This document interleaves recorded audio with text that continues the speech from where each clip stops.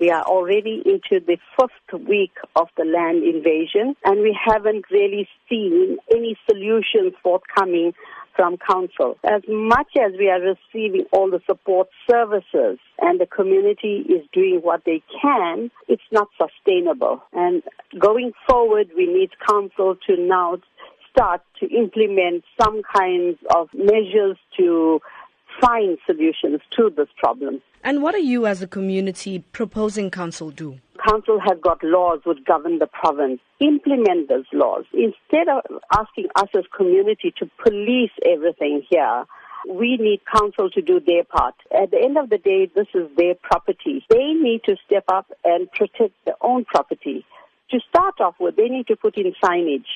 They need to put in fencing. If it means they need to bring in their own security to protect this land, they need to do that.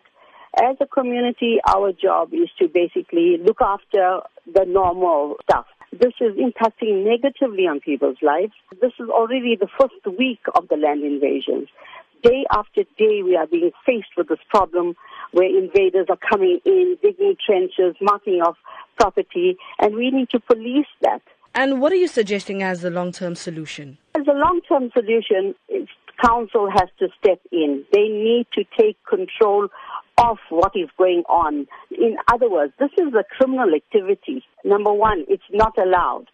Council needs to arrest these people. If they are trespassing on private property, they need to be arrested. We as a community can't do that. So they need to take control of their own lands. They need to police it. So this is where we stand. And we understand that the community held a meeting with Deputy Mayor yesterday. What were some of the points raised at the meeting? Well, she did meet different groups of people, and we have been liaising with her from day 3 of the invasion.